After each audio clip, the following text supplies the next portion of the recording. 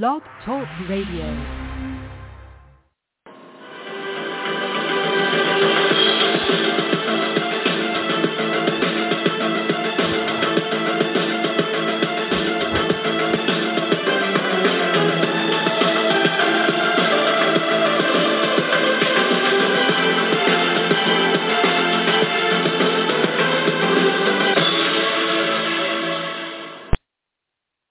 Good evening, everybody, and welcome to the 560th edition of the Feuerstein's Fire American Soccer Show. I'm your host, Daniel Feuerstein. I'll give you an American perspective of our clubs, leagues, players, national teams, and other fabulous moments. You can get your daily reading from me and other writers over at Red Bull News Network. But once again, this show is dedicated to the American game, the American leagues, the American player.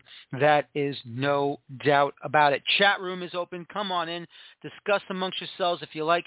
You have a question for me, I'll try to answer it to the best of my abilities. This weekend that just passed, this is the final weekend that Major League Soccer clubs will no longer have regional sports networks broadcasting to the local fans, whether they play at home or on the road in league action anymore. That is correct. Television stations, regional sports networks like Fox Sports Regional Networks, that became, of course, Bally Sports Regional Networks, NBC Sports Regional Networks, Madison Square Garden Network, Spectrum Sports Los Angeles. No more. The era of regional sports broadcasters for Major League Soccer clubs has officially ended this past decision day in Major League Soccer. That means, ladies and gentlemen, starting off in the 2023 Major League Soccer season, all regional sports broadcasters are now going to be on Apple TV Plus. The Apple TV Plus streaming will kick in starting next year once the 2023 Major League Soccer season schedule comes out. And even though Major League Soccer is still in negotiations with national broadcasters like ESPN, Fox Sports, as well as Spanish language provider Univision, we are going to miss those wonderful people, those famous voices that have called games for all these clubs before St. Louis City SC comes into play in 2023. It is very sad to see this era end when the league got started back in 1996. The era has changed. The technology has changed. We are going along with the times. Yes, we have the ESPN Plus. We have the Peacock. We have Paramount Plus. beIN Sports having their own app. We have VIX, TUDN app, regional sports networks with an app. Apps are now the way of the future. Apps are now the way of the future for how this sport is being broadcasted across the internet bandwidth, as well as through the satellite streaming dishes. Things have changed. Whether it's for the good or for the bad, I do not know. But one thing is for sure. We may get some of these play-by-play announcers that have done the job for regional sports networks. We may not have some of them joining us or may be joining national broadcasting channels. But one thing is for sure, is that I want to thank everyone who has spent their time promoting the game in this country, promoting the first division in our league, the first division in this country, and hopefully they will be used somewhere down the road when we get to the U.S. Open Cup. The hope is that they will also be used for CONCACAF events, whether it be the Gold Cup, the Champions League, youth tournaments in CONCACAF, anywhere and everywhere. I want to thank these special people, and if I miss your name, please do not be upset because I have already mentioned you, as I was able to write an article in World Soccer Talk called MLS Killed the TV Star. But I want to thank these wonderful people. I want to thank, of course, Joe Tollison. I want to thank Dave Johnson, Neil Bucati.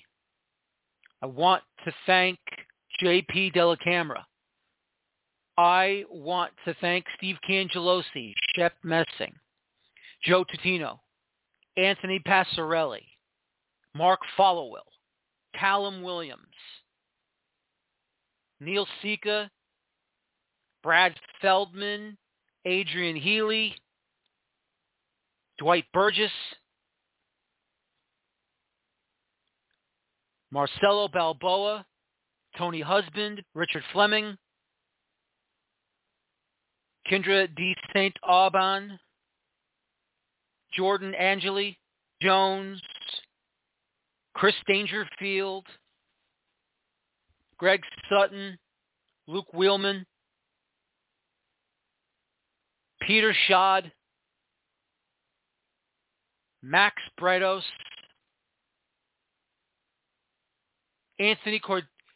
Andreas Cordero, Ray Hudson, Glenn Davis, Eddie Robinson. I think I mentioned Neil Sika, but I want to say it again just in case I've forgotten. So many other names, so many other people. Charlie Davies. Of course, he's no longer with us. Paul Mariner. Ian Paul Joy. Devin McTavish. So many wonderful people. Jacob Peterson. Christian Miles. Keith Costigan. Arlo White. Tyler Terrens.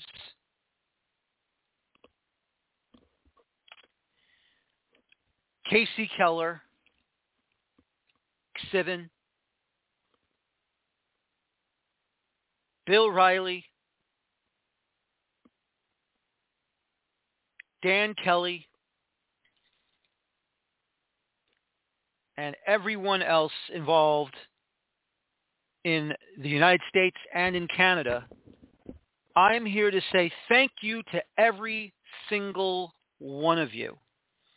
Every single one of you that has taken your time to show the love and the support of this game in this country.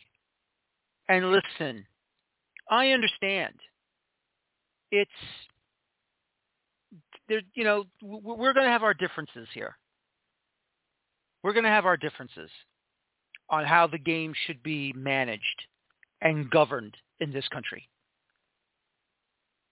And believe me, I've had my own arguments and anger and, just trying to make sense of what's been going on here, not just with the U.S. and Canada and in North America. And like I said, if I have forgotten your name, do not worry. I have mentioned all of you in my World Soccer Talk article. And I have also given you respect and applause and praise on Twitter. If you want to follow my timeline, I have made sure that for those that have Twitter accounts, that you were recognized, like Kevin Egan, Jillian Sakovitz, Maurice Adu, and so on, and so on. Adrian Healy, of course. Michael Lahoud, every single one of you. All of you. That has done this job. All of you. That has gone out and made sure that we honor and respect your hard work and dedication to the game in this country. It is, without a doubt, in my opinion, the greatest things we have ever seen covering this game. It has been a pleasure, a very, very wonderful pleasure, that you were able to get in front of the cameras, talk into the microphones, wear the headsets, to go out and do a job. You've done it so brilliantly, wonderfully, and I'm all very happy to say that I can call you colleagues. I can call you colleagues. I can call you friends and neighbors covering the game in this country. It is without a doubt a sad time for some of you that probably will not be back in it. But I also want to say I'm very proud to have known you. And also, of course, unfortunately for 1 year, it was Eric Krakauer and Lloyd Sam over in Charlotte. But let me just say this. Knowing Eric very well and covering Lloyd Sam when he was with the New York Red Bulls, you know, those two, very, very excited for them when they got their jobs. And unfortunately for them, it's a one-and-doneer when the Apple news popped up. Jamie Watson, of course, in Nashville, thank you for your time as well. This, my friends, is the sad part where we must say goodbye, and hopefully, they can come back and get ready for a 2023 season when Apple TV Plus will be the ones that will pop up starting next season, and get ready for a brand new era in professional sports broadcasting. And this, my friends, it's going to be a wonderful time. Time to now talk about Open Cup qualifying, as the second round will begin this upcoming weekend, as I interview those clubs that have earned that first round bye and now will advance and start their trips and journey to qualify for the 2023 U.S. Open Cup. My first guest coming from North Carolina, Tobacco Road FC. This is Mr. Cedric Burke, who joins me right now. Cedric, good evening, and welcome to the show. Daniel, good evening. Happy to be here, my friend. I appreciate the invite. And I'm very happy you took the invite as well. First of all, congratulations on the attempt to go for the Open Cup and to qualify for a spot in the first round. When you got the news that your bid was accepted by U.S. Soccer and from the Open Cup committee, what was the room like over in Tobacco Road FC? Well, obviously there was a level of excitement. I think anyone who's passionate about this game, especially at the amateur level, this is what it's all about.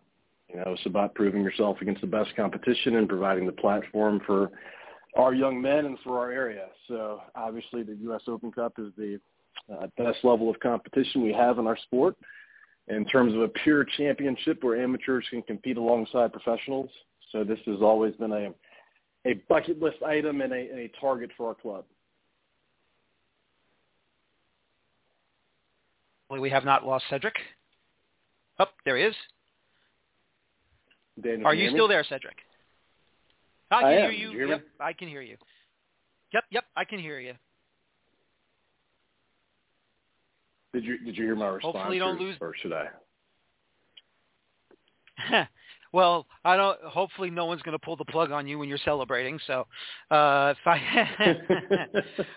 as you said, this is the premier tournament for the amateur sides and all the clubs affiliated with U.S. Soccer. And we're very, very excited to see how your club is going to go out there and perform at a high level now that you're going to have that opportunity this upcoming weekend. For those of us that are not aware, and I'll admit I've heard of Tobacco Road, but I'm not sure the reasons for it. Why are you called Tobacco Road FC? Sure. Well, the Tobacco Road nomenclature is very important in Central North Carolina. So essentially from a historical perspective, Central North Carolina, specifically from Raleigh through Wake Forest, actually towards Winston-Salem, was known as Tobacco Road from the tobacco trade. And those were the roads, essentially what is now Interstate 40, used to be tobacco trafficking. And so it has since become, very popular. We have a lot of heated rivalries locally, a lot of high-end colleges, and I'm sure you've heard of Tobacco Road rivalry specifically between Duke and Carolina. But Tobacco Road itself is synonymous with this area of the state.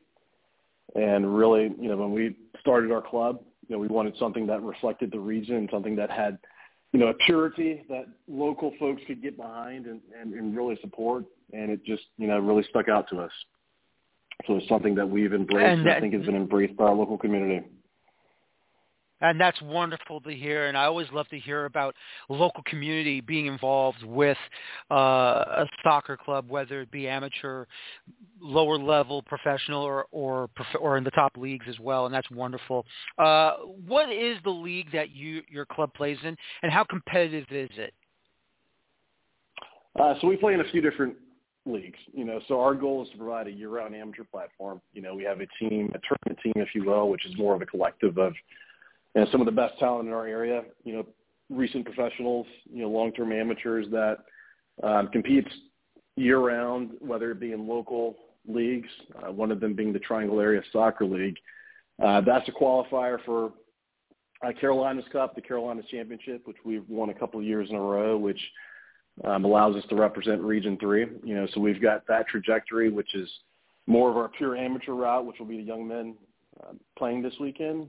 We also field a team every summer in USL2, and we also have a team that competes in the USL Academy model. That's very wonderful. I mean, for most of the people that do understand, obviously, the level of talent has grown very well within the United States. Obviously, most people will always recognize New Jersey, St. Louis being the top level town, including Minnesota. Florida is now getting better. What is the amateur scene and the entire soccer scene now coming in North Carolina. Now, obviously, we all know Charlotte FC is in MLS. The Charlotte Independence is in USL League One. And there's been other clubs as well in North Carolina. North Carolina FC is also in USL League One. What growth have you seen in North Carolina, especially in your area, that says, we got something here going well? Well, I'd put our area up against any area of the country. I think there's been exponential growth, probably in the last decade, really started by the youth clubs. NCFC, as you mentioned, has been the predominant professional presence in our immediate area, and also backs one of the largest youth clubs in the country. We're also blessed to have, many of the top universities in the country from a soccer perspective are very local as well. So I would honestly put our level of talent and player pool and just, level of competition in the state, I think really rivals any area of the country right now. And how many kids do you get from like Duke, UNC, NC State, any other, North Carolina state universities? I mean, how many kids do you get a year to play all year round, or, after they're done with their college season? Well, sure. Specifically during the summer with the USL2 group, we're allowed 5 per school, and we have great partnerships with many of the local universities you mentioned. So I typically get, up to 5 from Duke, as well as Carolina, some from NC State, as well as a lot of smaller schools. So we, our mission is to provide a platform where if you can play, you can play, regardless of politics or background or institution. So we take a lot of pride in pairing players from some of the best universities scholastically as well as athletically in the country alongside young men from our community that may not have that particular pedigree. And so that's really the melting pot that forms our community-based club. That's absolutely brilliant. That's wonderful to hear. Who is your top player that you have managed that has either gone to the professional levels in the U.S., or maybe you had that one guy that has made that trip to Europe if possible? But who have you seen that's been the best player that you've coached? And at the same time, who is your current best player right now? There's a lot of guys that could fit in that bucket, and I don't want to leave anyone out.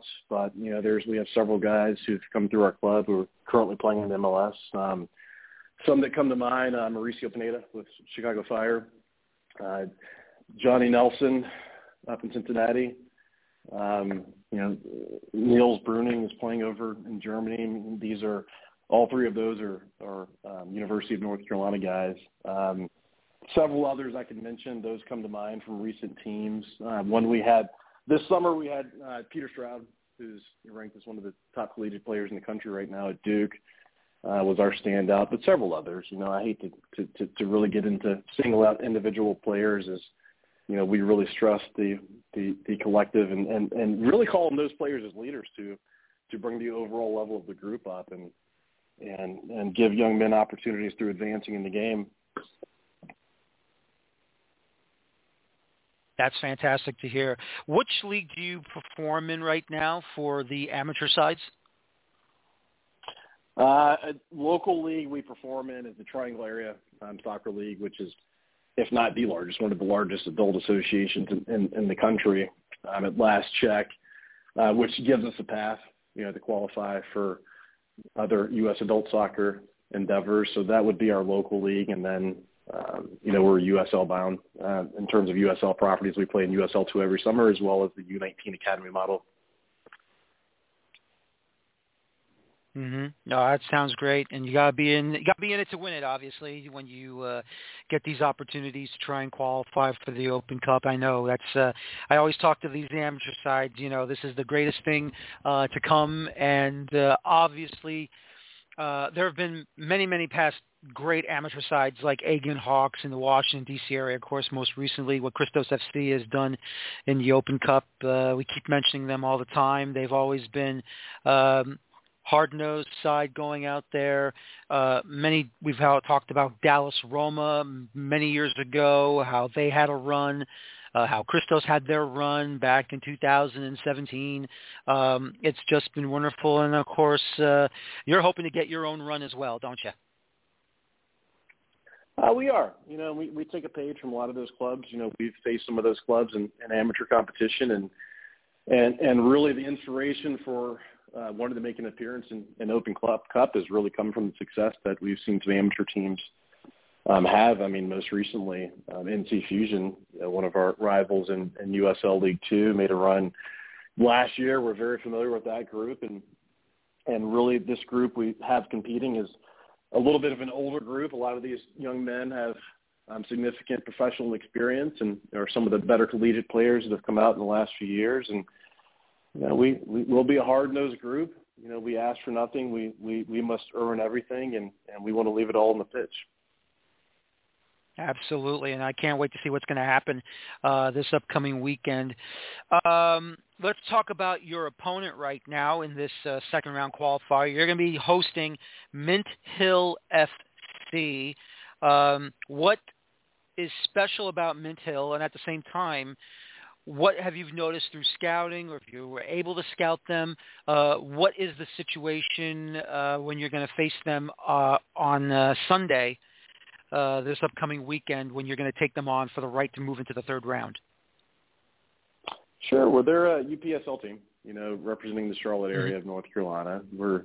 Along with them, we're the two North Carolina teams in contention this year. I won't give away everything we've learned about them. Obviously, we still have to play the match, but, they're a younger group. They're experienced. We've watched, some of their UPSL games. I do have a high level of familiarity with a few of their players. So we expect them to be scrappy. They'll be technical, and we expect a very good match. I bet you will. You're fighting for another round of the Open Cup qualification round. Just out of curiosity for our listeners here on the show, do you like to press? Do you like to defend? Do you like to counter? Do you like to play in a diamond formation or a straight 4-4-2? What is the calling card for Tobacco Road FC? We want you to fill us the next day. We really want to be a team that aspires to – we want to compete for everything. We want to win every 50-50 ball. We want to win every second ball. We want to press. We want defense to turn into offense, and we want to repress if we lose it. So I think an unwavering intensity and focus is what we want to see on the pitch from our young men. But most importantly, we want you to wake up the next day and know you played us. You know what? After hearing that, I'd run them right through the wall for you. Oh, my God. I would definitely – I've had when you talk to a lot of coaches or assistant coaches on this show, and whether they come from MLS or they come from USL or even NISA or NASL back in the day, you know what you're going to get from them. But, when I hear it from the amateur side, and especially Eric French, who is the head coach of Colorado Rovers, when I asked him that question, what a very passionate speech he gave, and that's what I want to hear. That's what I want to hear from in the amateur levels, that you have that same passion too there, Cedric, and it's no wonder why your players want to follow you and follow the tactics and the formations that you give them match in and match out. Well, I appreciate that feedback. I've got an extra roster spot open if I can make it to Durham this weekend. I'll be part of the over 50 crowd soon, I promise. No. I'm going to have to find a way. I don't know how, but I'll find a way. No, I'm just kidding. I'll just be on the sideline cheering. That's all I'll do. But that's absolutely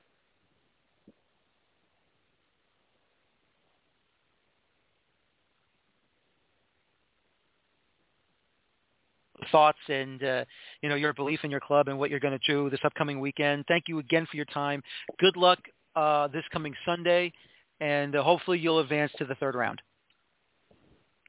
Thank you very much, Daniel. I appreciate the invite. Look forward to future conversations. Absolutely. Good luck. All right. Thank you, sir. Sir, Cedric Burke, Tobacco Road FC, as they're getting ready for their Open Cup qualification match against Mint Hill FC. Joining me right now, a little more south from North Carolina. We're heading over to Birmingham, Alabama. It's FC Birmingham, and joining me right now is the head coach and Mr. Preston Goldfarb. Preston, good evening, and how are you tonight? I'm great. Thank you for having me. Oh, thank you for taking the invitation. Congratulations on making it to the qualification rounds of the U.S. Open Cup. What does it mean for you and the club as well as the area that your side is going to take part of the qualification stages to get to that opening round? You know, going back a little bit, if you don't mind me digressing just a second, I was the coach of the team back when they started in 2021, and midway through the first season, I resigned. We had some issues, and I just felt like for my health and for the club's health that we needed to part ways. And I had no idea I was going to get called back, and I guess it was September the 20th, they called and wanted to know if I would meet with them, potentially coming back. And so I said, I'm happy to meet and talk to you.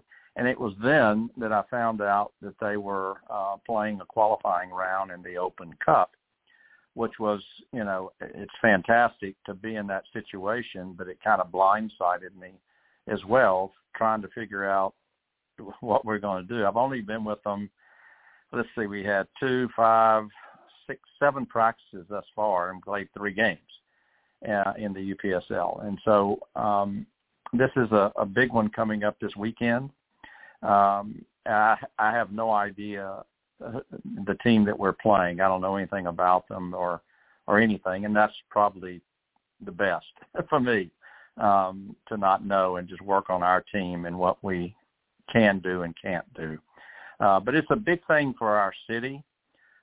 We have the Birmingham Legion here as well, and they're in it, but they're well far advanced. They're the pro team, and we're the semi-pro team. And I'm just excited for our ownership.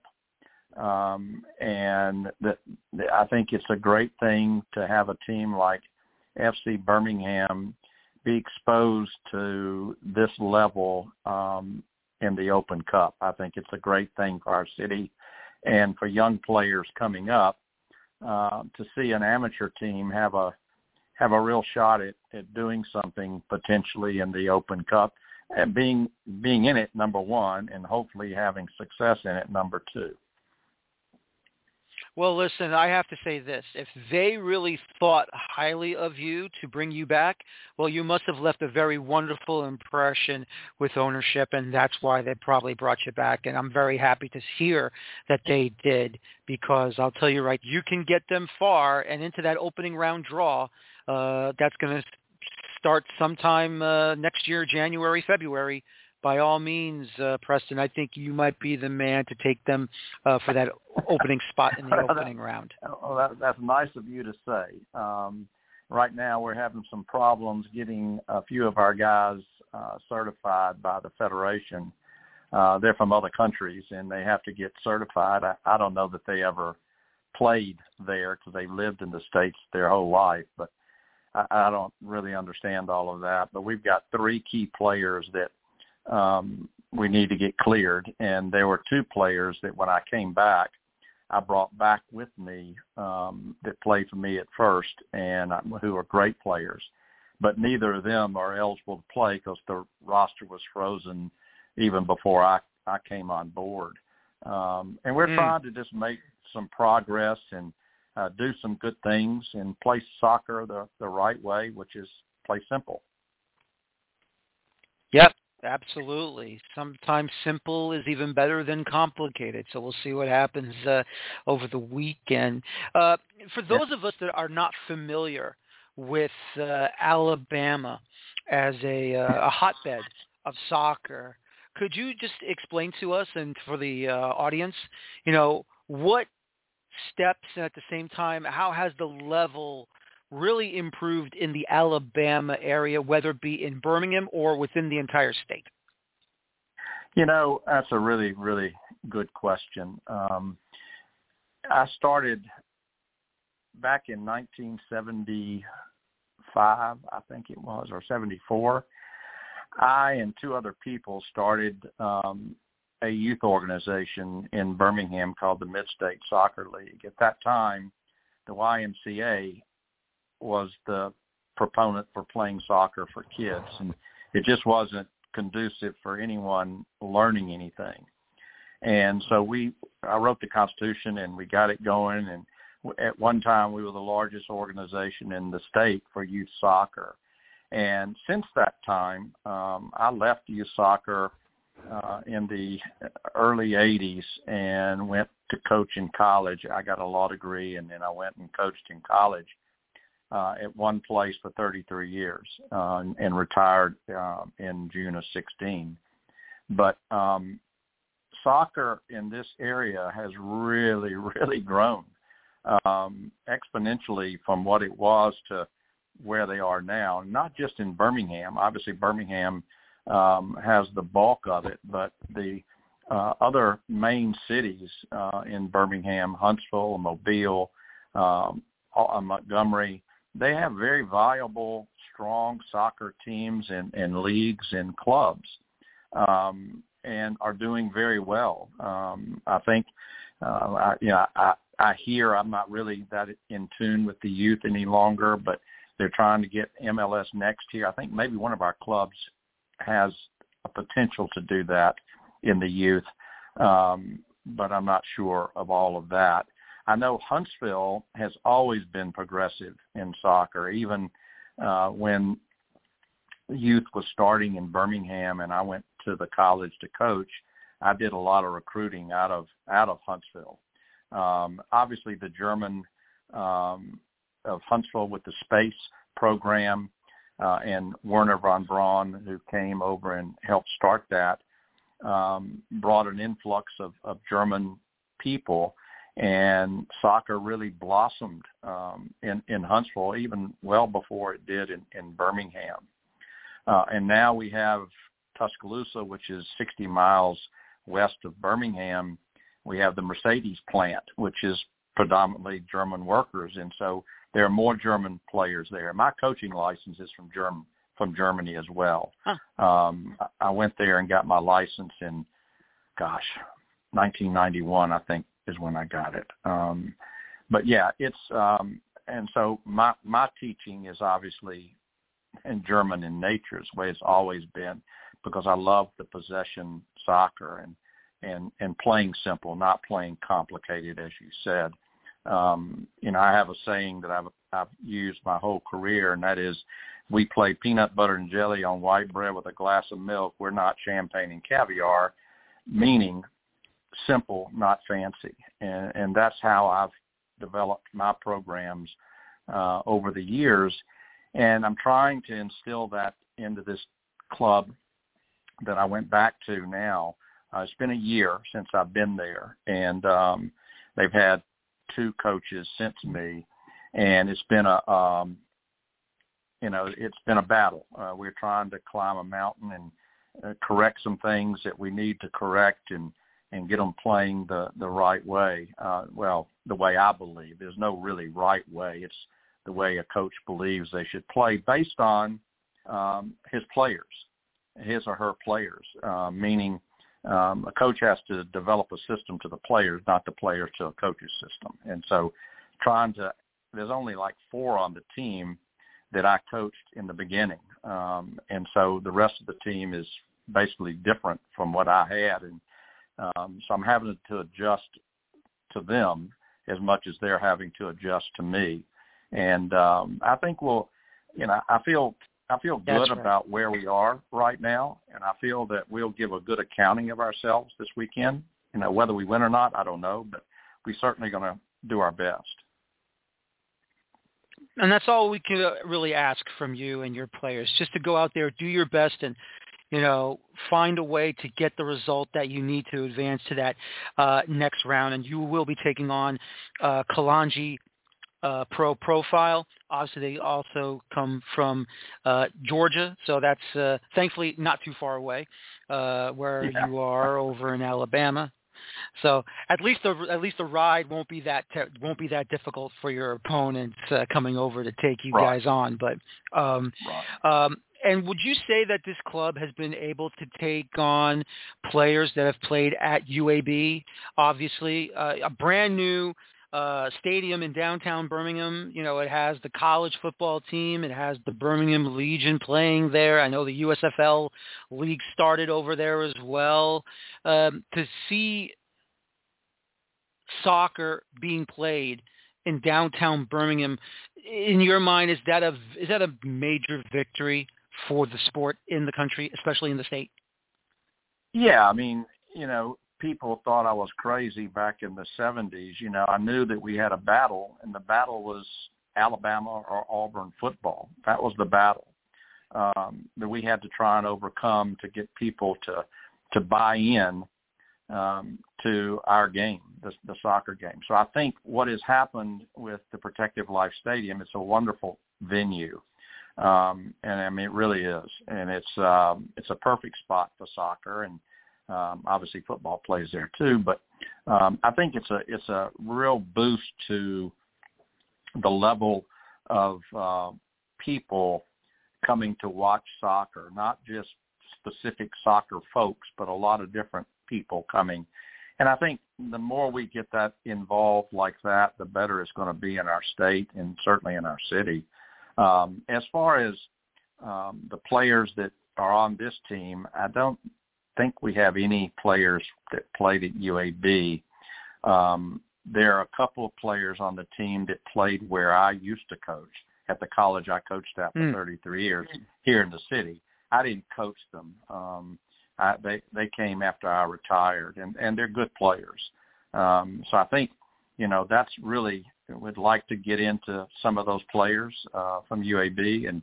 But you know, when you're playing at Division I level, their thought process is professional. It's not amateur. And so it's a hard sell to do that.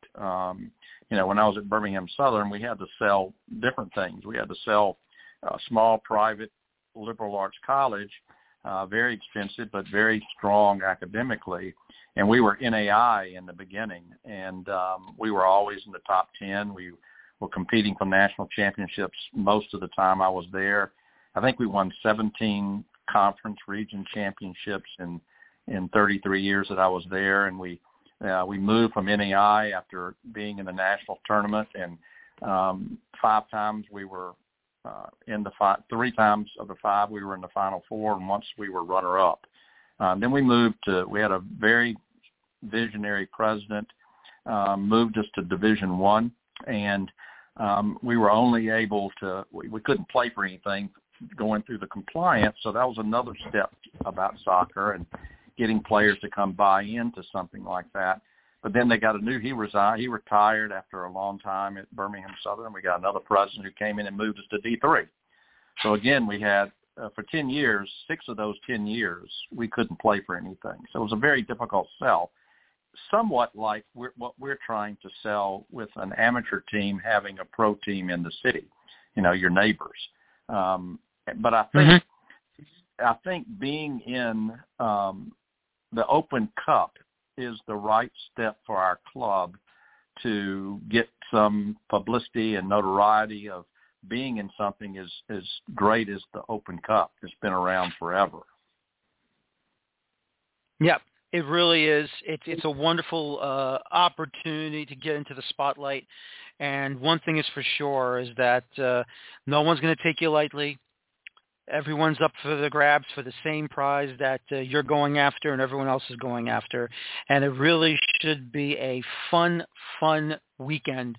And hopefully FC Birmingham will be the one on top to move on to the next round. Preston, thank you for your time. I really do appreciate you coming on the show. And good luck this upcoming weekend against Kalanji Pro Select. And hopefully your team is the one to advance to the next round. Well, you're very kind to say that, and you're even kinder to have me on. So, being as old as I am, I appreciate anything like that. Always got to respect those that have done it before us. That's absolutely true. Have a good evening, Preston, and thank you again. Thank you, Daniel. Take care. You're welcome. Preston Goldfarb, head coach of FC Birmingham, as they're getting ready for their Open Cup qualification round. Now, he really needs no introduction at all. But he gets one anyway because he deserves it and he's earned it. And I'll be honest with you right now, U.S. Soccer, or should I say the Soccer Hall of Fame, has to create a private wing for him no matter what. He runs Chicago House AC. You know him and you love him. It's Peter Wilt. Peter, good evening and welcome back. Thank you, Daniel. It's great to be on again with you. It's great to have you back on. Look, I mean, I'm going to go through the list no matter what. Chicago Fire. You part of their history with a 4-time Open Cup championship team, even though you were part of probably two to three of them. You created Indy 11. You created Forward Madison. You have 3 clubs that you've created that has automatically entered the Open Cup as professional sides. But now with Chicago House and Nissa, and even though it looks like you're going to go with them through qualification, you're on the other side of this. You've never had to qualify through the Open Cup being with these 3 professional sides. What type of challenge are you expecting now? Because one and done is coming too early for you. It is a challenge, and it's a fun one. It's a good one. You know, I like being the underdog, I think, more than the favored. I was going to use the term overdog. I don't think that's a term. But I like being the underdog, you know. And this is a good challenge, being part of this process. I thought we were going to start a month ago. I was surprised that we were one of the teams given a bye through the first round of qualifying. So now we have 3 rounds that we need to get through in order to get to the tournament itself in the spring.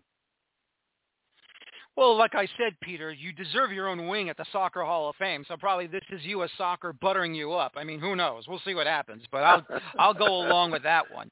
But, it's really interesting to see what's going to happen here because, with the way, I know that some of the NISA clubs are going to probably go into, depending on where they start, as your 3rd division league, whether you're going to be a part of entering with the other USL leagues, obviously championship in the 3rd round, maybe also 2nd round, or even 3rd round. We'll see what happens. But, to have this opportunity to go and qualify for this, I mean, what have your players have asked you about, or has anyone even asked you about what's it like, being a part of something as big as what you've done for the game in this country?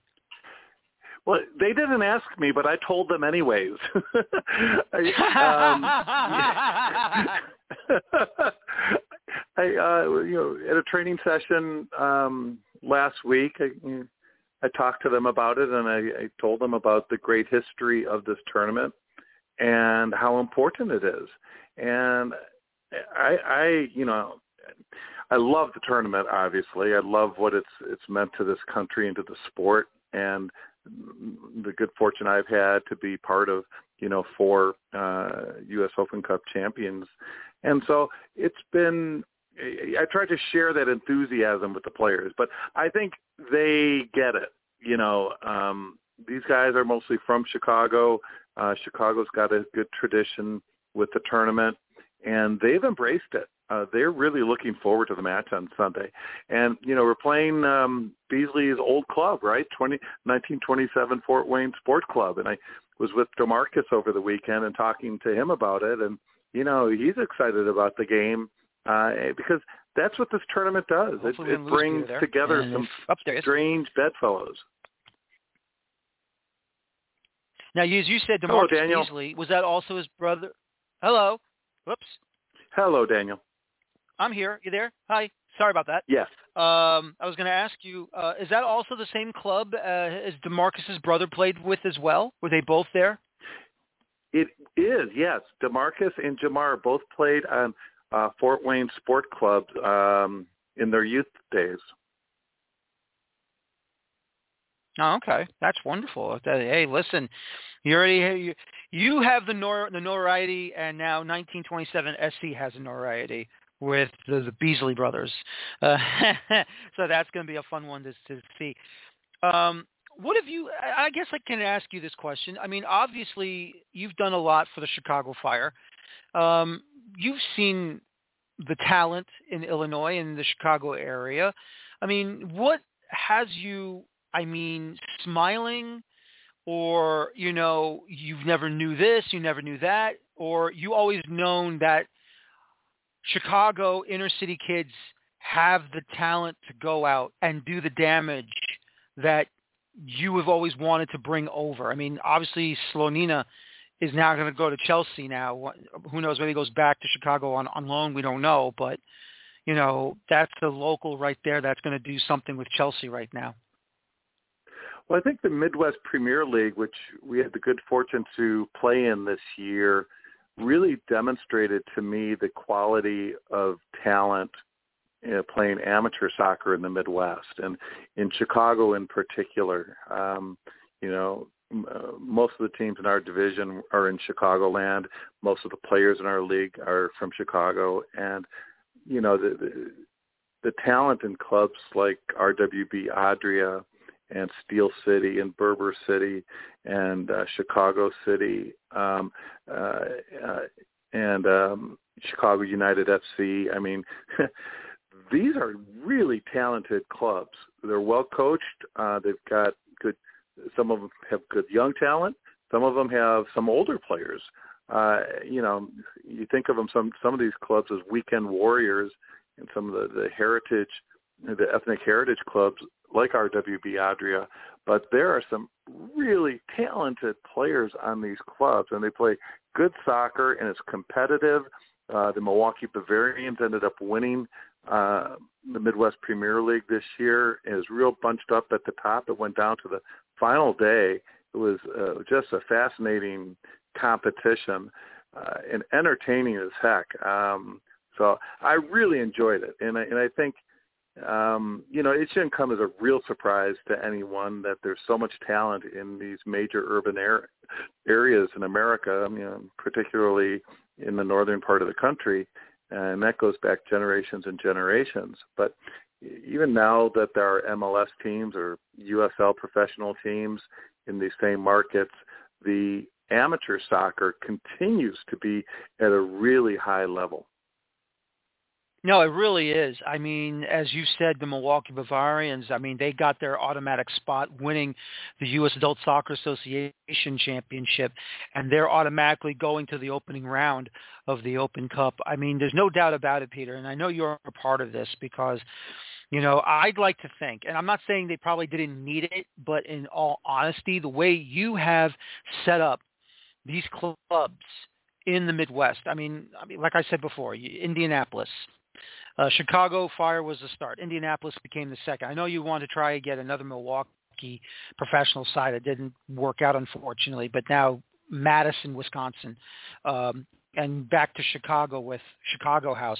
I mean, to me, it looks like you're trying to shed a light and even aim the spotlight at the Midwest and to show that these players can do the job. Because we always talk about the St. Louis players. We don't really talk a lot about the Wisconsin or the Illinois or, the Indiana players that are, blossoming in front of your eyes and now in front of our eyes. Yeah, Midwest has had strong soccer for a long, long time, and going back a century, really into the early part of the 20th century, and it was always kind of the St. Louis area players versus the rest of the Midwest. And I've been studying some of that other parts of the Midwest in the early 20th century recently, and it's Chuck Carlson, who is the Chicago House club historian, turned me on to the history of a number of these ethnic clubs from downstate Illinois that were really competitive with the St. Louis clubs and even some of the clubs out east in the Open Cup. The coal mining areas in central Illinois particularly had a number of good teams. Some of them were fueled by the talent from Scotland, a lot of Scottish immigrants. And that's an aspect of American soccer we don't think of a lot. We think of it Philadelphia and New York and, more on the East Coast, and then St. Louis only in the Midwest. But Milwaukee, Chicago, Detroit, and then even some of these smaller town communities in Indiana and Illinois have had some good talent, good teams going back to the 1920s or even earlier. Since you've taken over SeatGeek Stadium over in Bridgeview, what's it been like, with the people to watch, whether it be the NISA League or your amateur team going out there for qualification?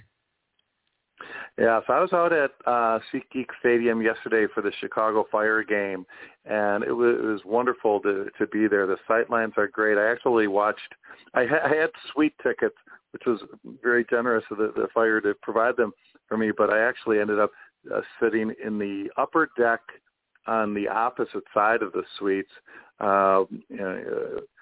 because, well, the sightlines are actually better from up there. It's an overhang, so the view, there's not a bad seat at SeatGeek Stadium, but also the old barn burners who were the first supporters of the Chicago Fire had a bit of a reunion, and they were sitting up there. So it was nice to renew some old acquaintances. But I love that stadium. We played at SeatGeek Stadium, Chicago House did, in 2021 when we were in NISA. And then this past season when we were in the Midwest Premier League, we actually moved into the city, into the Bronzeville neighborhood of Chicago and played at Stewart Field on the campus of Illinois Institute of Technology. This Sunday's game against 1927 Fort Wayne Sport Club is at Hales Franciscan High School, also in the Bronzeville community of Chicago. And that helps fulfill our mission of bringing the sport to underserved communities in Chicago. So we're very proud of that. This game, for anyone listening in Chicago, it's free admission, but we're asking for a minimum $10 donation to New Life Centers, which is an urban organization that uses soccer to bring cultures together in Chicago. So we're trying to do good works on the field and off the field to make Chicago a better place. And the Open Cup is the perfect way to do it. I mean, this Open Cup is so much fun. It's the only way in America where clubs at different levels can test themselves against higher levels. We don't have promotion and relegation at this point, although hopefully that changes in the near future. But in the meantime, the Open Cup is a way to do it. And it's also a way to connect with the history of the sport in this country. Chicago alone has had winners of the Open Cup in probably 5 or 6 different decades over the last century. Yeah. Real quick, Peter, just to ask you, what type of game are you expecting against 1927 from Fort Wayne? And has DeMarcus tried to sell you any secrets? No, I'm just kidding. That's a good question. I did talk to DeMarcus. He's they just dominated the Ohio Valley Premier League. 1927 Fort Wayne Sport Club, I believe they scored 54 goals in the season while giving up only 3. A goal differential of 51. It's just astounding. Oh, my God. And so that has us nervous. I take everything back I said. I think they're intentionally trying to make you gone before you even get started. No, exactly. Well, I said that we're the underdog in this match. And, we have a few really talented players who have continued from when we were in NISA and are still with us, including Captain A.R. Smith, Damon Almazan, and So Kim. So we have some very good players with professional experience in their background. But this 1927 Fort Wayne club is going to be a handful. And so we're ready for it. And we're not underestimating them by any means. And, you take them one game at a time. It's a knockout competition. But if we're fortunate enough to win the next 3 rounds, then we'll likely be paired, I'm guessing, against Milwaukee Bavarians next spring. And then if our fortune would continue, then we could end up facing, in order, 3 of the teams I started. Forward Madison as a third division team, Indy 11 as a second division team, and Chicago Fire as a first division team. I think it's highly unlikely we get that far, but a boy can dream. That's right. Spawn dreaming, Peter. Thank you again for being on the show. I appreciate it all the time you come on. I really am grateful that you come on this show. Have a good night. Good luck in the second round qualification this weekend, and hope to talk to you again soon. Thank you, Daniel. Take care. Bye-bye. Thank you. Peter Wilt, owner, Chicago House AC, as they're getting ready for qualification. Joining me right now from Nevada, Battleboro, Mr. Mark Radow, who is the owner of the club, getting ready for their Open Cup qualification match this weekend. Mark, good evening and welcome to the show. Daniel, pleasure to be with you. Thank you for the opportunity. Thank you very much for taking the opportunity. Very happy to have you on. When you got the official wording that your club was going to be taking part in the qualification rounds, what was the first thing that came to your mind? This is an opportunity. This is our chance to have a day in the sun in American soccer. This is the most level that the playing field gets. So when the opportunity comes to showcase, the hard work your team does, you want to jump at it. Absolutely, and I don't blame you at all. I mean, this is going to be a very, very big moment for your club. And if I mispronounce it, let me just say it again. It is Battleborn FC. Where in Nevada is Battleborn located? Thank you for asking that, because when you tell somebody you're from Nevada, they immediately think you're from Las Vegas. And that's about 400-something miles away. So we are in the northern Nevada. We're in the northern part of the state, and the biggest city up here is Reno, and northern Nevada is a aggregation of a few different towns. You have the state capital, Carson City. You have Reno, Sparks, Lake Tahoe. A lot of people are familiar with Lake Tahoe. So our club comprises the entire region, and that's one of the reasons why we named it Battleborn, to be inclusive for the entire region. And that's wonderful to hear, to always get a group of people or even a big region to be a part of a community soccer team, football team, and that's just wonderful to hear. So if I can ask, when you get your club ready to battle, where do you get most of your players from? Is it the local high schools? Is it University of Nevada? That's probably not far away, because I think they're mostly closer to Reno. Great question. Predominantly, our club is our local guys, and a lot of the most talented athletes that come from Northern Nevada had to leave Northern Nevada as they aspired to develop their careers, because Nevada didn't have a pro team that, and actually UNR, the university that you talked about, Title IX, they don't even have a men's team. So there was a vacuum at the top before we formed the Battleborn first team. So a lot of the guys are local, but they have global experience. A lot of the guys have played in South America. A lot of the guys have played in Europe. And there are guys on the team right now that are from the local high schools, and we bring them up from our academy teams to play on the first team, the guys that are have a future, the guys that are promising careers. Mm-hmm. No, that's great to hear. If I can ask you this question, obviously, Reno did have a USL championship team that did play at Aces Ballpark in the downtown Reno area.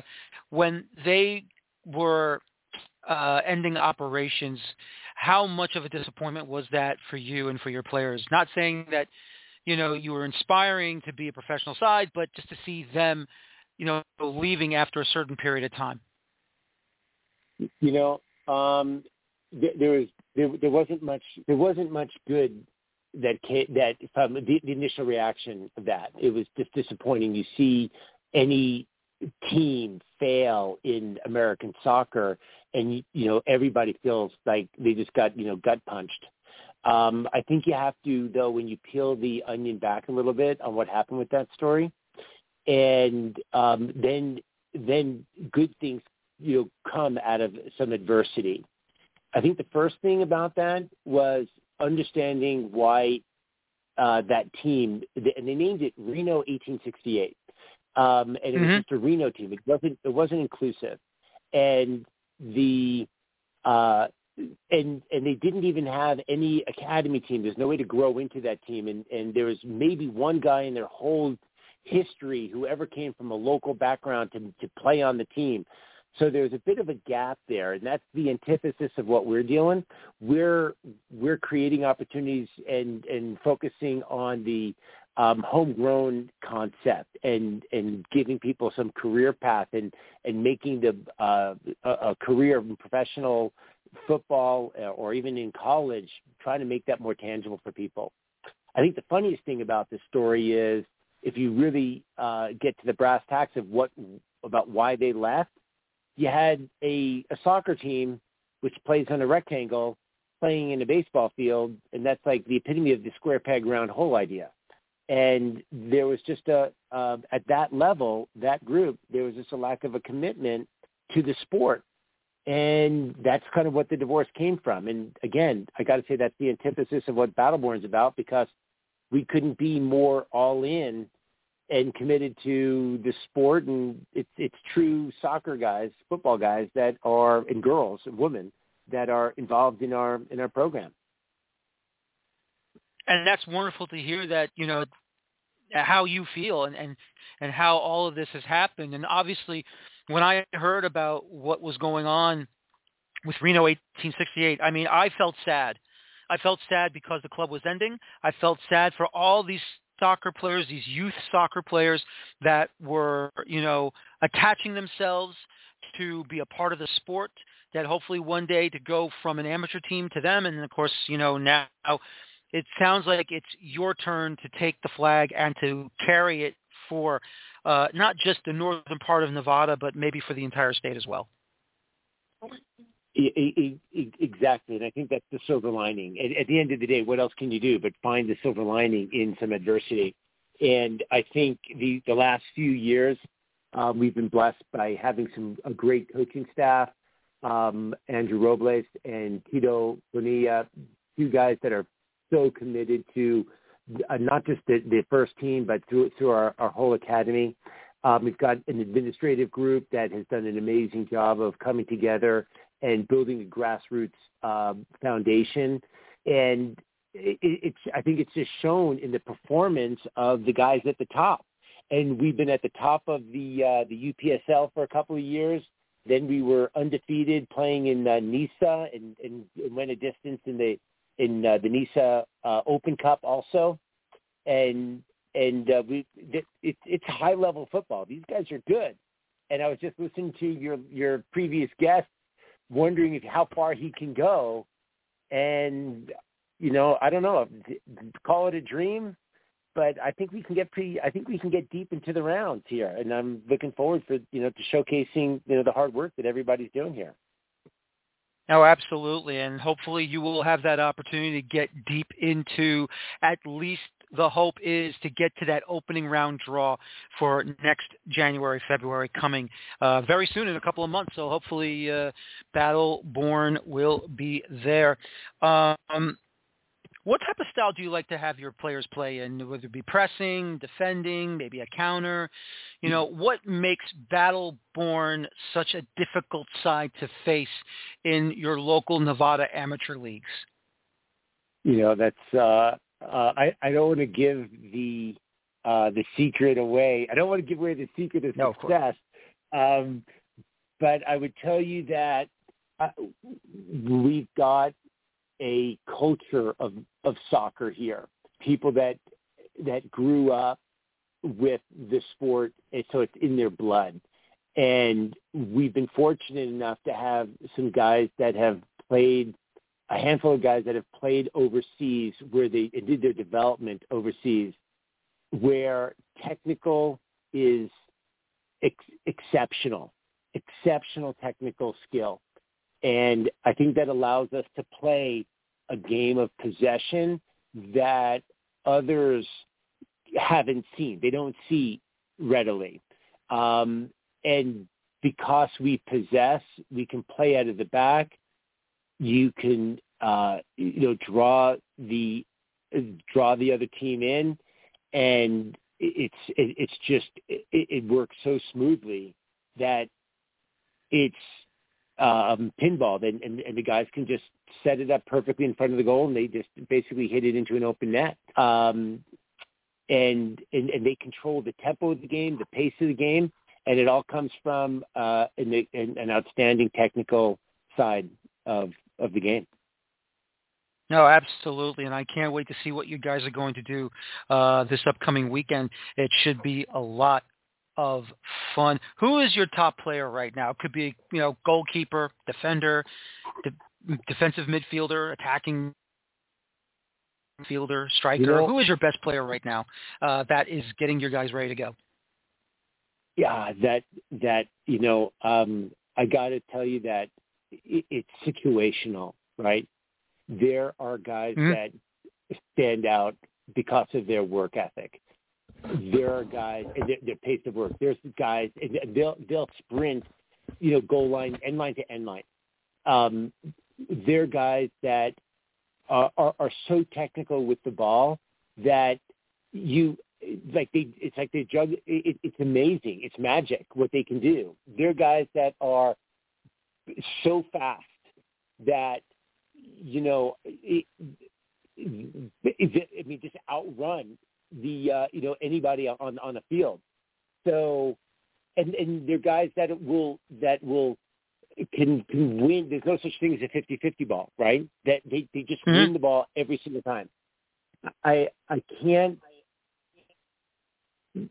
There's 11 guys that win the game, and there's a bench that is that they may not see as many minutes during the game, but they're instrumental in delivering an exceptional performance.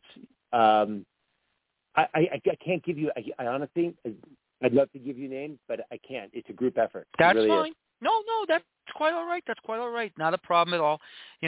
Just I want to make sure I just want to make sure our fans knew who to take a look at when they look at the box score and how the matches were performed. If that's all. But let me just say this: that you're going to be taking on a very, very solid opponent here against Modesto City Football Club. Now, obviously, we're not asking you to deliver the secret sauce either, but in your mind, what do you think you'll be ready for when you're going to take on a club like that? And have you faced any clubs coming from Northern California, which is not too far away? Obviously, the Bay Area is not far away from Reno and Lake Tahoe. We were fortunate to face off with Modesto last season in the NISA Open Cup. And they definitely know how to play the game. And that team is filled with passion. If you let them get up early, you're going to have a really hard time coming out with a W in that game. So they're a solid team. And they work hard, and I know they want. I know. Well, we came out ahead in the last game, and because they play with so much heart, I know that we're going to have our hands full, because they're fighting doubly hard this time, and that keeps me up at night. Oh, I don't blame you. When you know you got a good opponent coming at you and you got to find a way to game plan against them and go after them and find a way to get that important victory to move on to the next round, or at least stay at the top of the table, you have every right to feel worried about it. So I don't blame you at all for having those feelings whatsoever. But Mark, all I can say is this. Good luck on the weekend. Hopefully you guys will advance to the next round, and we'll see what happens. I hope you have a good night. Take care, and good luck. Well, I hope if we make it to the next round after this, the third round, I hope we get a chance to talk again, okay? Absolutely. Hope so, too. Have a good night. Right on YouTube. Thank you. Thank you. Mark Radow, Battleborn FC over in the Reno area of Nevada. Joining me next, this gentleman is the head coach of Bellevue Athletic FC in the state of Washington near the Seattle area. And this is Mr. Sean Spencer joining me tonight. Sean, good evening, and how are you? Daniel, how's it going? I'm good, thank you. Very well. Doing very well. Beautiful. Glad to hear from you, and congratulations with your club attempting qualification for the Open Cup. When you received the news that your club would be performing in these qualification rounds, what was the mood like with you and your staff? So for me personally, this is what I've grown up with. Back in England, I lived in England my entire life. And as a kid, the biggest trophy in England is the FA Cup. So then moving to America, you just want to be involved in something similar, where you can have an amateur or a semi-professional club, and you get the chance to, a one-off knockout, get into the next round, and then ultimately you have to be beat to get kicked out of it. And if you're not beat, you get a chance at the big boys, which for me is, what soccer's about. Absolutely. We can say football. It's okay. It's all the same thing. We don't mind saying football. It's quite all right. But I have to say, I do have to say that, when we talk about, developing players anywhere in this country, especially what the Seattle Sounders have done, developing local players in the Seattle area. The Washington State players have really grown to become solid, wonderful players. When you come to bring in that talent and what you see in front of you, explain to everyone who's listening to the show, what does that mean for you when you see the talent is growing in your area?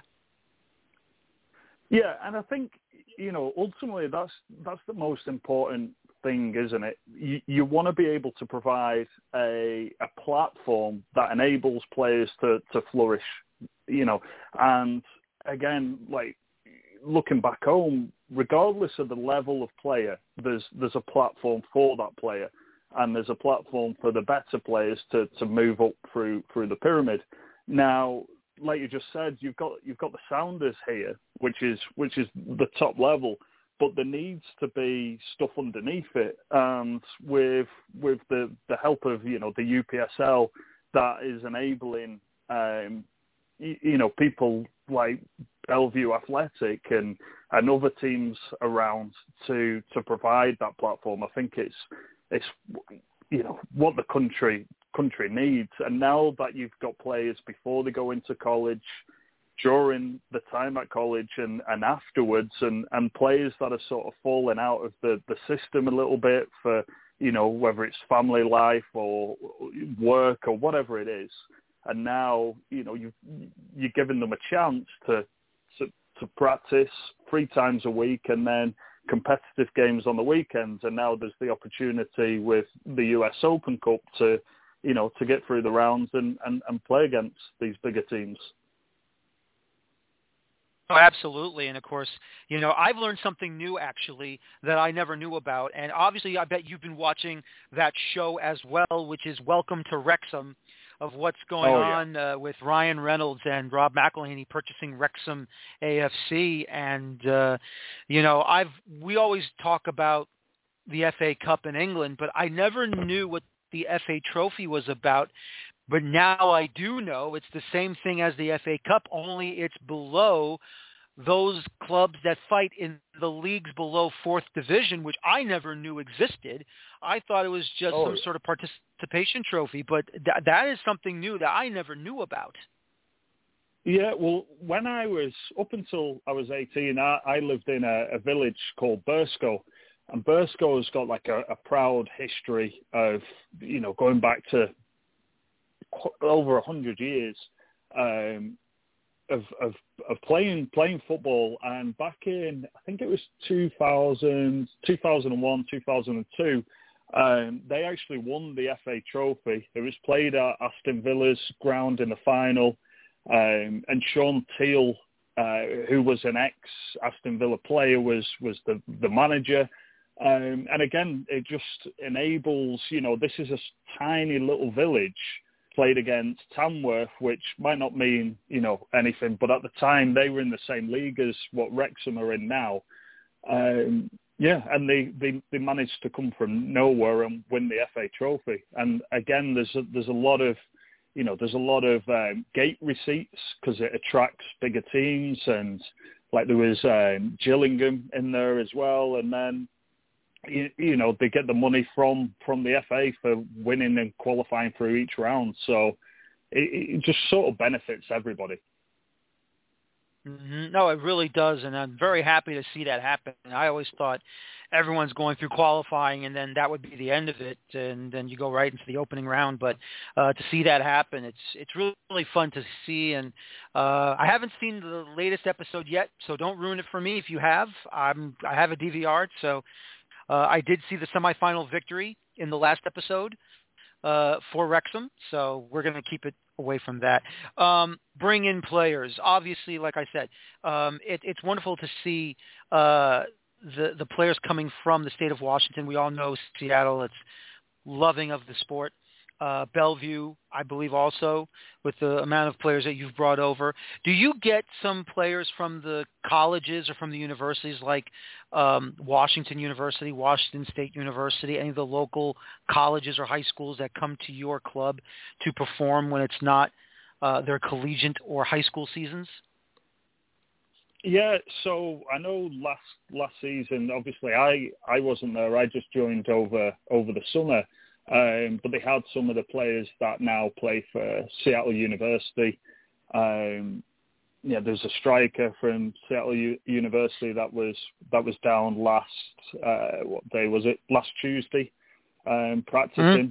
And again, he's not been featuring much this season. So again, he's able to come down and practice with us, and just sort of get them extra minutes. And we're trying to see if he's able to, come and play on the weekends and stuff like that.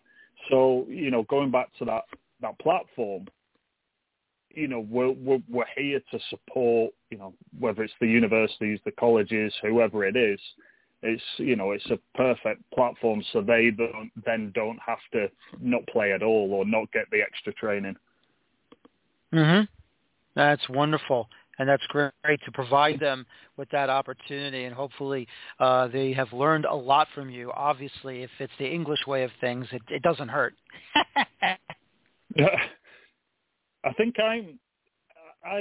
although I'm English, and that's obviously where my roots are, I would say I'm like heavily influenced by a few other different cultures. The FA kind of, like when Spain was winning everything back in 2008, we had a lot of the Spanish FA guys came over to the FA and did workshops and courses and stuff like that.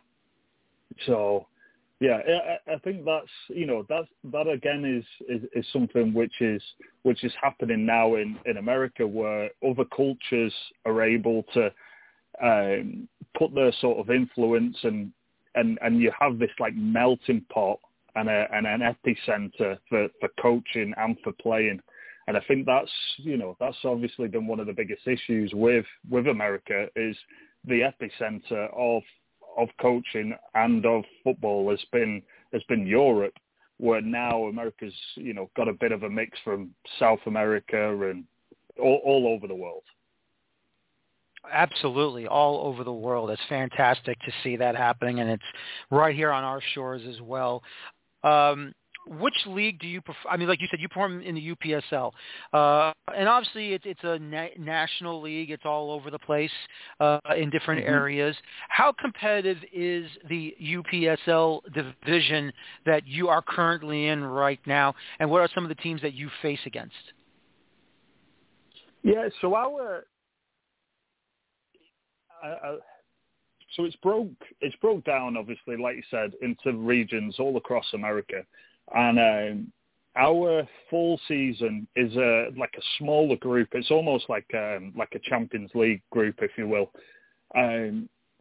But so far, we're like 3 or 4 games into the season now. Some teams have played a game more, but everybody is beating everybody, if that makes sense. So nobody's running away with it at the moment. Ourselves have won 1, drawn 1, lost 1, and other teams are the same. So, it's very, very even, which is, again, quite nice in that there isn't, this massive gap between the bottom team and the top teams, which, creates competition. So, yeah, I would say at the moment it's very competitive. And along with the competitive element, we've got, our youngest player is 16, who's super talented. And then our oldest player is like 33. So again, you've got that range of players that are coming through. So it's not just, the players before they go to college, or it's not just the players that are just finished with college. It's a good broad spectrum. And I would say that's pretty much true for all the teams that are in our league in the Pacific Northwest. Absolutely. Do you like? I mean, obviously, whenever we watch the Premier League, they always talk about pace and how the players are always, on the front foot and going for the goal. Obviously, everyone that has to. We all know that. But do you like to play a different type of style, a different type of tactic? Do you like to press? Do you like to defend, counter? What is the MO of Bellevue Athletic? So first and foremost, I like to set up a team to control. You've pretty much got 2 options when you're setting a team up. You're either a counter-attacking team or you're a possession-based team, and you have to make that decision pretty early on. And also, you need the players for that. And I always like to be on the front foot.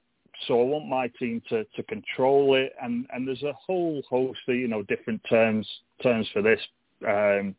Ultimately, again, like Bielsa sort of says it's best. It's like you can win, but you also, as a coach, and for me and my philosophy, I feel as though that I have like an onus to the players and to people that are watching, for the games to be exciting. And to be exciting, we need to attack quickly. We need rotations and all this sort of good stuff. And ultimately, for that to happen, players need to be connected positionally, units, and then when the ball breaks down, you've got the counter press element, Gegenpress, or again, there's a lot of buzzwords flying around at the moment, but we do like to win the ball back as quickly as possible, and our attacks kind of set that up. Now, the challenge with that is, you can take that and there's no limit. So, I mean, the prime example at the moment is Man City.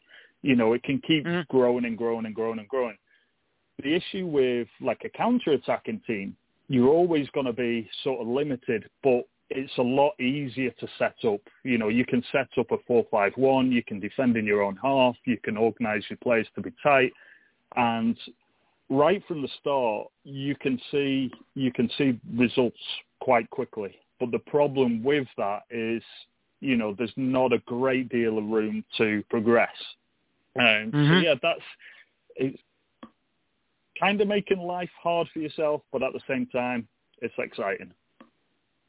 It definitely is. Well, Sean, thank you for your time. I know you got a big matchup against Legend Football Gold. This should be a fun one on the weekend on Sunday. Hopefully your side will advance to the next round, and I cannot wait. Thank you for your time, and have a good evening. Yeah, thanks for having me on, and have a good week. Thank you. You too as well. Sean Spencer, Bellevue Athletic FC, getting ready for their Open Cup qualification match this weekend. It should be a fun one. My final guest tonight, coming all the way from Modesto, California, and this is Mr. Christian Copeland of Modesto City FC. Christian, good evening, and how are you doing tonight? Hello, guys. Good. How are you today? Very good, very good. Thank you for joining me for tonight's show. When you found out that your side was getting ready for the qualification rounds of the U.S. Open Cup, what was the feeling that you had, and what was it that you were discussing with the coaching staff to get ready for these qualification rounds? So, first of all, thank you for having us. It's a pleasure to be here. When we find out that we got approved to play the Open Cup, we already knew that it was going to be a good experience because we played last season, and then the experience was, amazing. A lot of the players, they got so much experience from that game, especially because they got to play against an NPSL team contra Costa FC, and then unfortunately, we couldn't win, but they won, and then they went all over to play against Portland, Oregon. So we were so close, to play against pro teams. So this year is going to be better. We've been training the whole year, day and night, because, this time we want to go, far away. Not only we want to keep going, not only in the second round. No, and that's wonderful to hear, and hopefully, yep. So, that's we preparing ourselves for this game, sir. No, absolutely, and hopefully your team will have that big run that some of these other amateur sides have had for such a long period of time that we love to talk about. And I know for a fact there will be a lot of people, hopefully, to see Modesto City FC get that opportunity to go all the way into the opening round matchups and getting ready for that draw. When we talk about Modesto, what's so special about the players coming from that town? And obviously, you're not far away from Stockton. San Jose, not too far west, but still, though, it's not that close either. But, what type of players do you bring over when you have them ready to go from Modesto City? Well, the main thing is that I look for players that they want to represent this club, They want to represent this logo.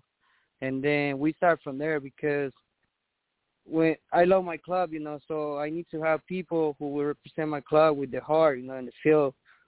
And then we look for players that they're going to have commitment to keep coming to practice. And then we make the last, decision like into probably 2-3 weeks before the deadline, to send the roster. It's not easy because we have players from Stockton, California. We have players from Tracy. We have players from the Bay Area. We have some players from Turlock. We got some players from Sacramento as well. So we have a lot of players, They all want to go play and represent our club. Most of them, they got a lot high level, and then they it doesn't matter how far they gotta drive. They come over here, and then every time they come here, they get to work. We work hard every day, every night, and then our goal is to help the community. It doesn't matter if they're from Modesto, California, or they're from the Bay or from Northern Cali. We just want to, bring the highest level in Modesto, California, because this city, we didn't have anything like this before. And there was so much talent, so much people, with big future. And then that's why we took the decision, to create this club to help the community and bring the higher soccer in town. We already know San Jose Earthquakes is the gold standard. They're the top club in the Bay Area, including the area of Central California. I mean, you also have Oakland Roots. You also have in Northern California, there's Sacramento Republic, who just came very close to winning the Open Cup, almost upsetting Orlando City in the championship final. You also have Oakland SC and NPSL. You also have Oakland Stompers, Sacramento Gold. As you said, you played Contra Costa.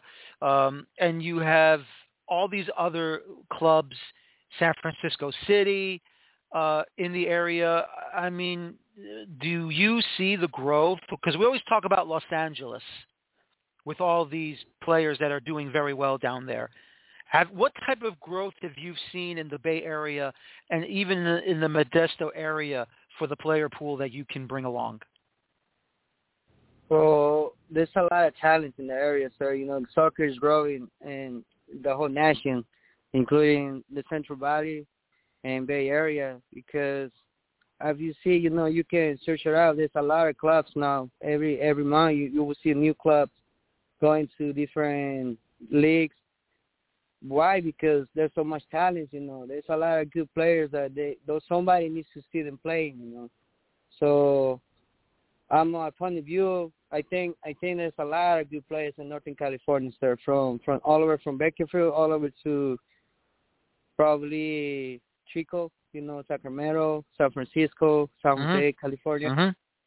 So, soccer is growing right here in Northern California, sir. Fast. You will see a lot of kids. Every single park, you know, you will see a lot of kids playing soccer, kids, women, girls playing soccer. So soccer is growing super fast. So, and the same way, you know, players are growing as well. They get super pro. There's a lot of players. They go into college, universities. They might be from little towns, you know, but they have a big talent. And then there's so many choices where they can go play, you know. But, you know, in this case, we trying to help them to keep growing, you know, their career. That's why we're trying to bring the higher soccer models to California, sir. It's not easy because there's a lot of clubs, you know. We have our neighbors. It's sort of like Academica. They play in NPSL. So, and we have a really good relationship with them. Also with clubs from UPSL, NSL, Nissan National. So we're all doing the same thing. Why? Because soccer is growing so much in Northern California, sir. It's wonderful to hear, and obviously it's just great to see the amount of talent that's growing in front of your eyes that we're seeing all over the country, American talent playing abroad, whether it be our neighbors to the south in Liga MX or playing in Europe or even playing in South America. I mean, it's just wonderful to hear. Which league does Modesto City play in, and how difficult is that league?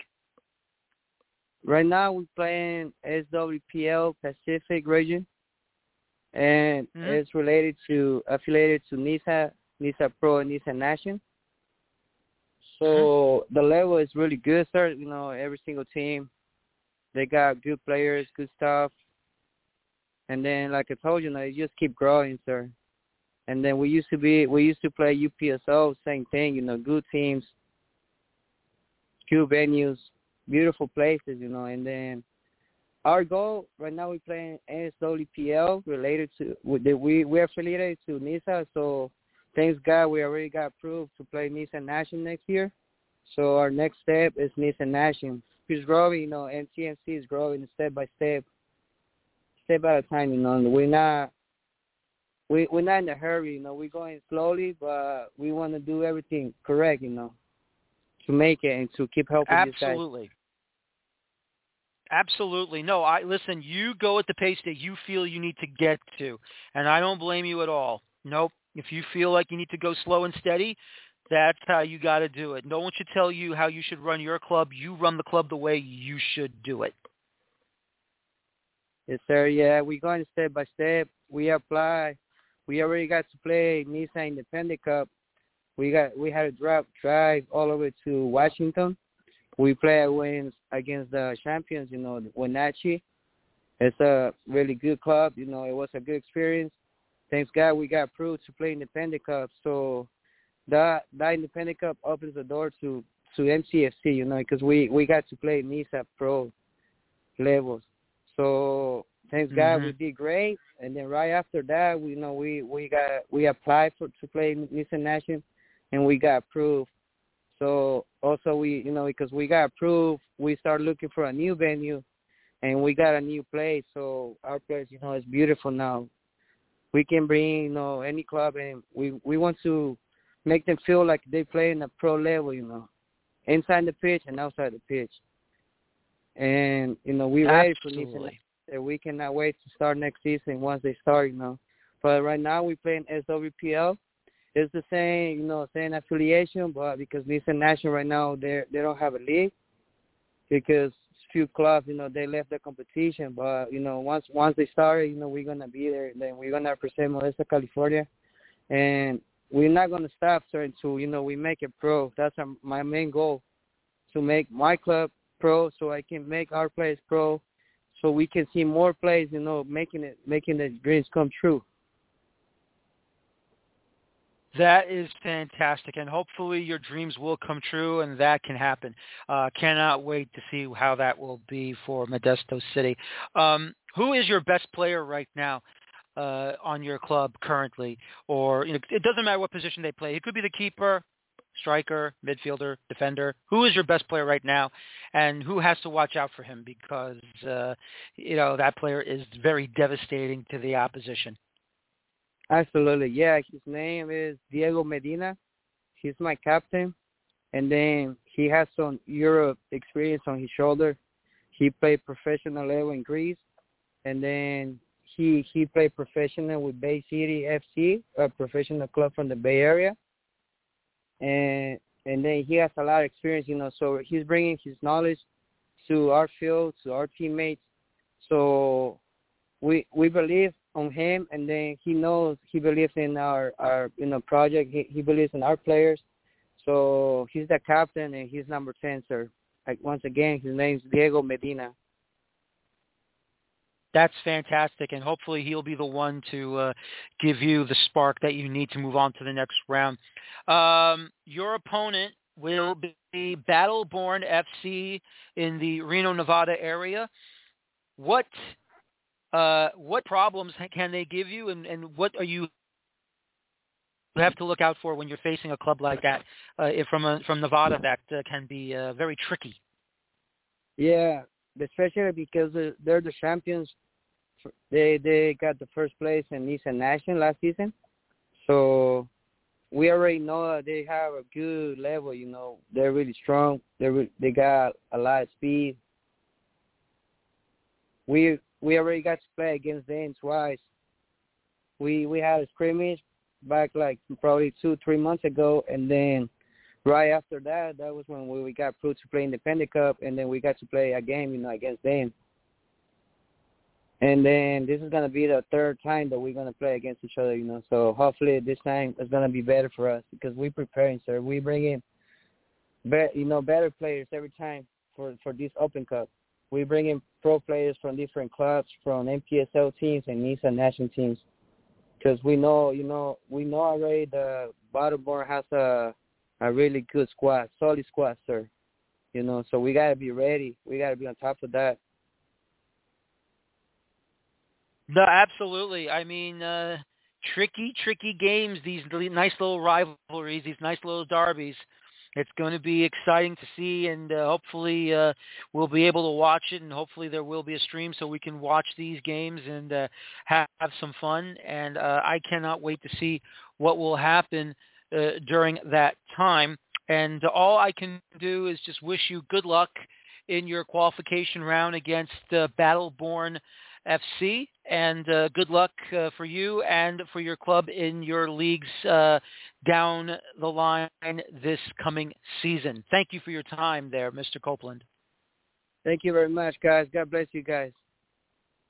Thank you. God bless you as well. All right. Christian Copeland, Modesto City FC, as they're getting ready to take on Battleborn FC in the second round of the Lamar Hunt U.S. Open Cup. Here's the schedule for this upcoming weekend. It will be Saturday, October 15th and Sunday, October 16th. Just to give you a heads up, if there will be a stream through New Logical Tech between Lansdowne Yonkers and the New York Greek Americans. So get ready for that one. But here are the games right now. As of right now, for this coming Saturday, Queensboro FC2 will be taking on Oyster Bay United.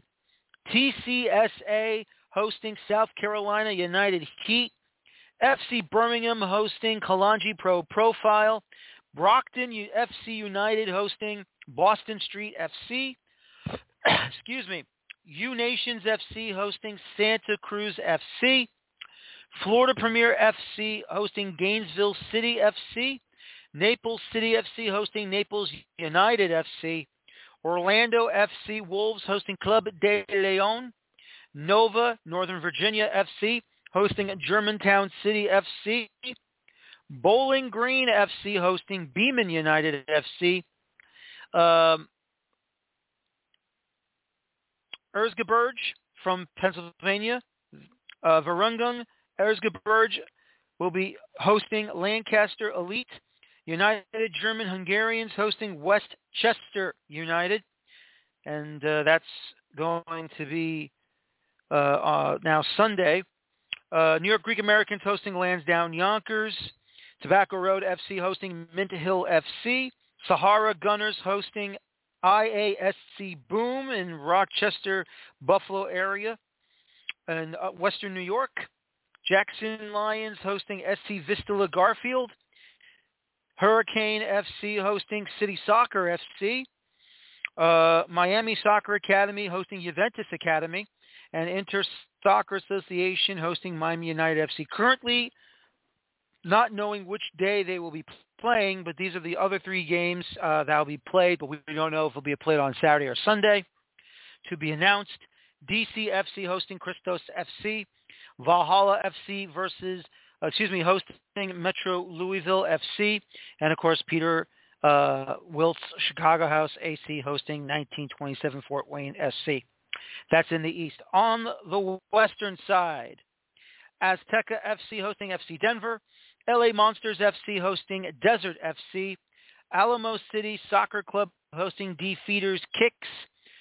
D10 Lions hosting Houston FC. Olympians FC hosting Valley FC Raiders. Laguna United FC hosting Capo FC. Real San Jose hosting Inter San Francisco. Elk Grove Blues hosting Davis Legacy FC. UDA Soccer hosting Coronado Athletic Club. Athletic Club of Sloan's Lake hosting Boulder United FC. Modesto City Football Club hosting Battleborn FC. Orange County FC hosting Temecula FC. And finally, Bellevue Athletic Club hosting Legend Football Gold. That is the matches for this upcoming weekend in the second round of qualification for the 2023 Lamar Hunt U.S. Open Cup. And finally, New York Red Bulls segment. Final match on decision day, a 2-0 victory for the New York Red Bulls as Elise Manuel gets his brace, scores two big thundering goals to give the Red Bulls a 2-0 victory. Inter Miami loses and drops to 6th, while FC Cincinnati defeats DC United and moves up to 5th. So Montreal defeating Miami, putting him into 6th. FC Cincinnati defeating DC United, pushing them up to 5th, which means the Red Bulls keep 4th place as NYCFC wins over Atlanta United and holds 3rd.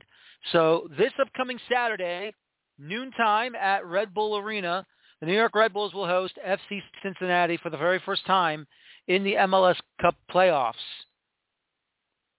And it should be a fun one, live on TUDN, Spanish language, but on English language, MSG Networks gets one more match, as it will be Steve Cangelosi, Shep Messing, and Michelle Gingras for the call pregame, halftime, and postgame shows. So it should be a lot of fun. It should be exciting.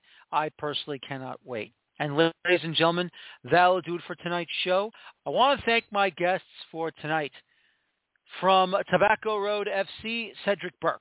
From FC Birmingham, Preston Goldfarb. From Chicago House AC, Peter Wilt. From Battleborn FC, Mark Radow. From Bellevue Athletic FC, Sean Spencer. And from Modesto City FC, Christian Copeland. Thank you, gentlemen, for your time. This is Daniel Feuerstein. This has been the Feuerstein's Fire American Soccer Show. Ladies and gentlemen, thank you very much for your time. Have a good evening. And as always, please enjoy your football. Thank you. Have a good night. Take care. So long. And bye-bye for now.